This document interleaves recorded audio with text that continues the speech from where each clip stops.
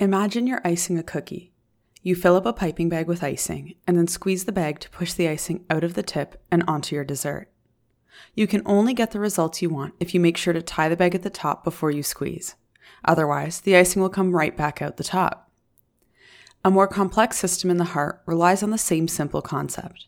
The idea of one-way valves is critical to the function of each chamber of the heart in generating forward flow. When these valves fail and allow significant retrograde flow, we see the clinical phenomenon of regurgitation. Today, our patient has mitral regurgitation, and you are the doctor. Welcome to The Internet Work, a podcast made by medical residents meant to serve you better on the wards and on call. Today's episode is titled Going Backwards, an Approach to Mitral Regurgitation.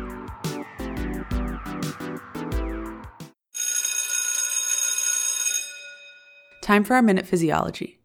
Understanding the basic anatomy of the valve is key to understanding how the many etiologies of MR actually cause regurgitation through the valve. The anterior and posterior leaflets of the mitral valve originate from the mitral annulus, the site at the junction of the left atrium, LA, and ventricle, LV. Each leaflet is connected to the two papillary muscles of the ventricle by the fibrous chordae tendineae. During systole, the pressure increase in the left ventricle coapts the two leaflets, blocking retrograde flow through the valve. A trivial amount of mitral regurgitation, or MR, may be normal and is identified on echocardiography in up to 70% of healthy adults, but more significant amounts are not. Primary MR is caused by failure or dysfunction of any of the parts of the valve apparatus. Leaflet function can be impaired by degenerative disease, infective endocarditis, rheumatic fever, or other causes such as mitral valve prolapse. The leaflet interaction with the LV can also be affected in cases of papillary muscle infarction and rupture, which can occur as an acute complication of acute coronary syndromes. Regurgitation can also be caused by LV dysfunction and dilatation, which is called functional or secondary MR. This can be caused by any process that affects contraction or causes structural changes to the ventricle itself. Most commonly, this is seen in dilated cardiomyopathies, which widen the mitral annulus and displace the papillary muscles, preventing proper coaptation of the leaflets. Another cause for functional mitral regurgitation is left atrial enlargement, causing mitral annular dilatation and resulting in mitral regurgitation. This frequently occurs in patients with long-standing atrial fibrillation and is often termed functional atrial mitral regurgitation. The left ventricle can compensate for MR in several ways. In acute MR, the LV increases its stroke volume along the Frank-Starling curve to try to maintain adequate forward flow. Despite this, the LA is generally unable to compensate for the regurgitant flow and transmits increased pressure to the pulmonary circulation, which can cause acute pulmonary edema. This rapid onset pulmonary edema is sometimes termed flash pulmonary edema. The rapid rise in LA pressure in acute severe MR results in less gradient between LV and LA, and therefore the murmur is often soft or inaudible. In chronic primary MR, the LV progressively dilates to accommodate the increased preload. The LA may also dilate to minimize the increase in pulmonary pressures. This results in a high gradient between the LV and LA during systole, so the murmur is often loud and easy to detect. In late or end-stage disease, LV dilatation leads to a reduction in systolic function and the development of heart failure with reduced ejection fraction. The severity of MR can be graded by patient symptoms as well as several parameters measured by transthoracic echocardiography, encompassing valve anatomy and hemodynamics.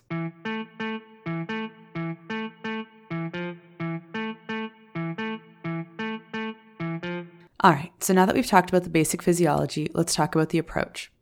To have a good approach to mitral regurgitation, it is important to think about the different contexts that it is encountered in. There are generally 4 situations where mitral regurgitation is likely to be seen clinically: as the main problem in a critically ill patient with acute MR, as asymptomatic chronic MR, as severe chronic MR leading to heart failure, or as functional MR from heart failure of a different cause. The large variety of etiologies that cause acute and chronic MR result in a broad range of patient demographics and risk factors that necessitate having a different approach to MR in each context.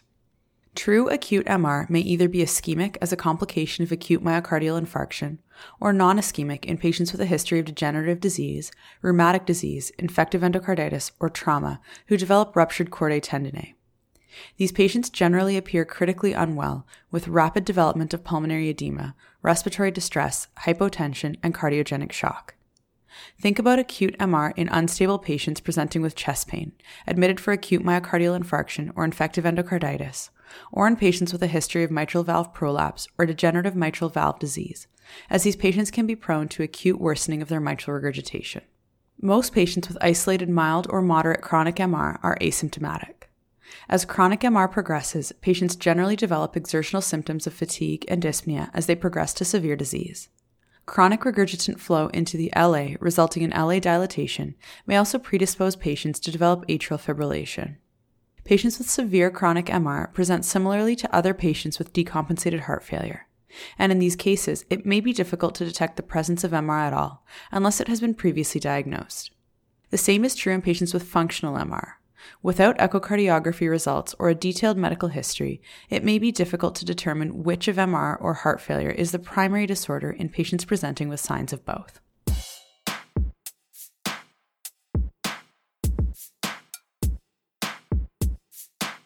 Your first step in the approach to any patient should be to assess for clinical stability. Vital signs, level of consciousness, work of breathing, and the ABCs should all be evaluated, especially in patients with MR who may present with critical respiratory or hemodynamic compromise. An evaluation for signs of cardiogenic shock should be completed first. It is important to note that patients with cardiogenic shock or acute MR can be critically ill even in the absence of hypotension, and so a detailed physical assessment is key. Presence of decreased level of consciousness, hypotension, or mottling suggest hemodynamic instability and may necessitate moving the patient to a more monitored or intensive care setting.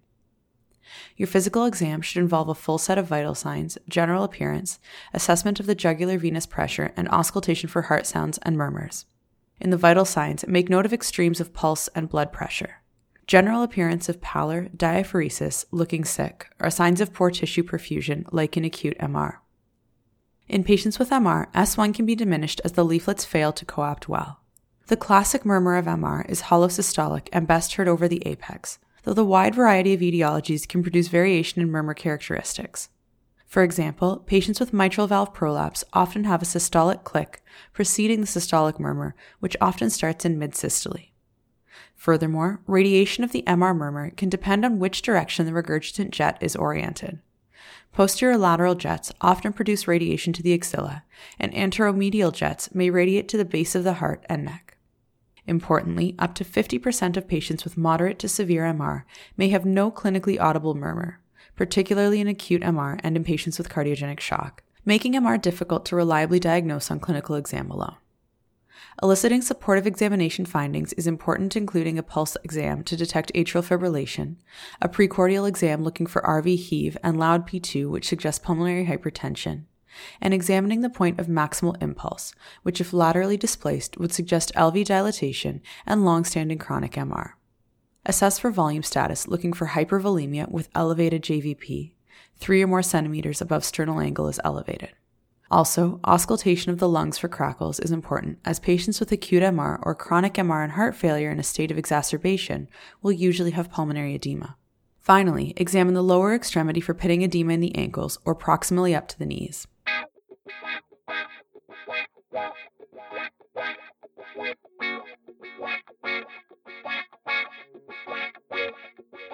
Now let's talk about the workup. In an acute care setting, the workup for a patient with suspected MR and signs of heart failure should investigate for all common causes of hypoxia, which has a broad differential diagnosis. A chest X-ray should be obtained for all patients, as findings of pulmonary edema or pleural effusions suggest a cardiac cause of hypoxia. In contrast, consolidative opacities suggest a non-cardiac cause for the patient's hypoxia. Useful laboratory investigations include basic electrolytes to assess for sodium disorders such as hyponatremia, which may be secondary to a state of volume overload. A creatinine is also important to assess for AKI, which in a patient with MR and heart failure is most likely due to cardiorenal syndrome or cardiogenic shock. All patients should also have a 12-lead ECG. There are no specific electrocardiographic findings associated with MR itself, and so patients with MR may present with a normal ECG. Complications or etiologies of the disease, however, may be evident on ECG. For example, LA dilatation seen in chronic MR may produce a large P wave or P mitrale, or produce comorbid atrial fibrillation. Acute MR as a complication of an acute coronary syndrome may present with ECG findings which indicate myocardial ischemia, along with an elevated troponin. The single best diagnostic tool for the diagnosis and grading of MR is transthoracic echocardiography. A formal TTE will be able to not only evaluate the severity of MR, but also suggest possible etiologies, evaluate ventricular function, and diagnose any concomitant valvulopathies. The urgency of an echocardiogram should be proportional to the stability of a patient. Stable patients with only exertional symptoms should have a non-urgent echo, while critically ill patients should receive urgent echocardiography, often at the bedside in cases of suspected acute MR.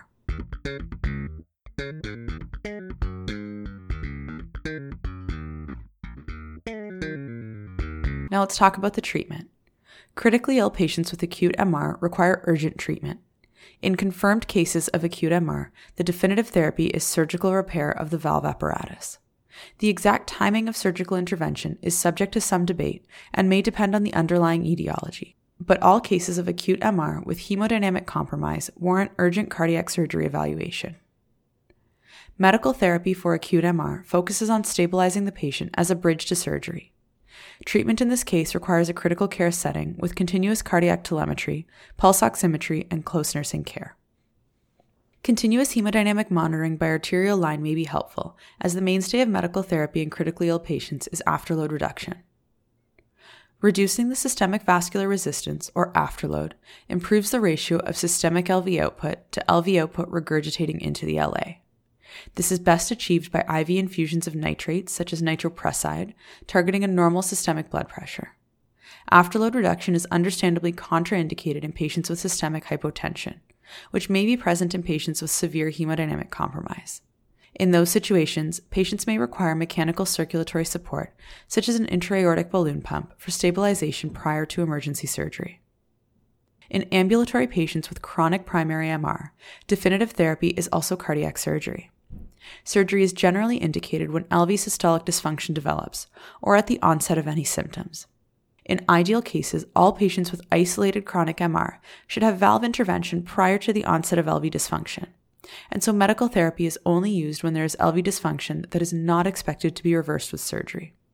In these cases, treatment would be with guideline-directed medical therapy for heart failure with reduced ejection fraction. Ambulatory patients with functional MR usually see improvement in their MR with guideline-directed medical therapy. Unfortunately, some patients may progress despite optimal medical management and require valve intervention for intractable symptoms or critical illness. In these cases, valve surgery or percutaneous procedure such as a MitraClip may be indicated. Patients with chronic MR or functional MR admitted for heart failure exacerbations should be treated similarly to any other patient with heart failure. Diuresis with IV furosemide to a euvolemic state is the mainstay of treatment. In cases of severe MR with heart failure, patients may benefit from afterload reduction, but this should be done in a monitored setting and with the expertise of a cardiologist or intensivist, as treatment can depend on other valvulopathies or cardiopulmonary disorders that are also present.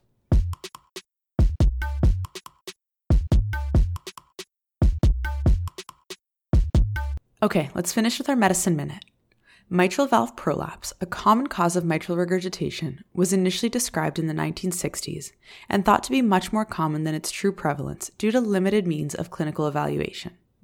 At that time, an audible systolic click was the only clue to diagnosis, and mitral valve prolapse was frequently misrepresented in medical literature as a common benign cause of chest pain or palpitations, especially among young women.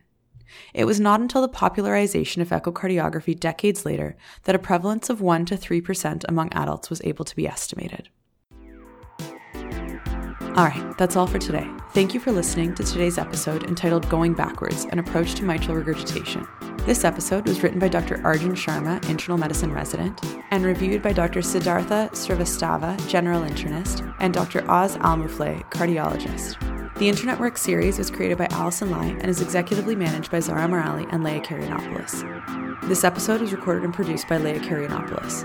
Theme music by Lakshmi Santhamohan. If you like this podcast, please like and subscribe wherever you get your podcasts. And don't forget to check out www.theinternetwork.com for the associated infographic. Thank you for listening, and we hope to see you again soon.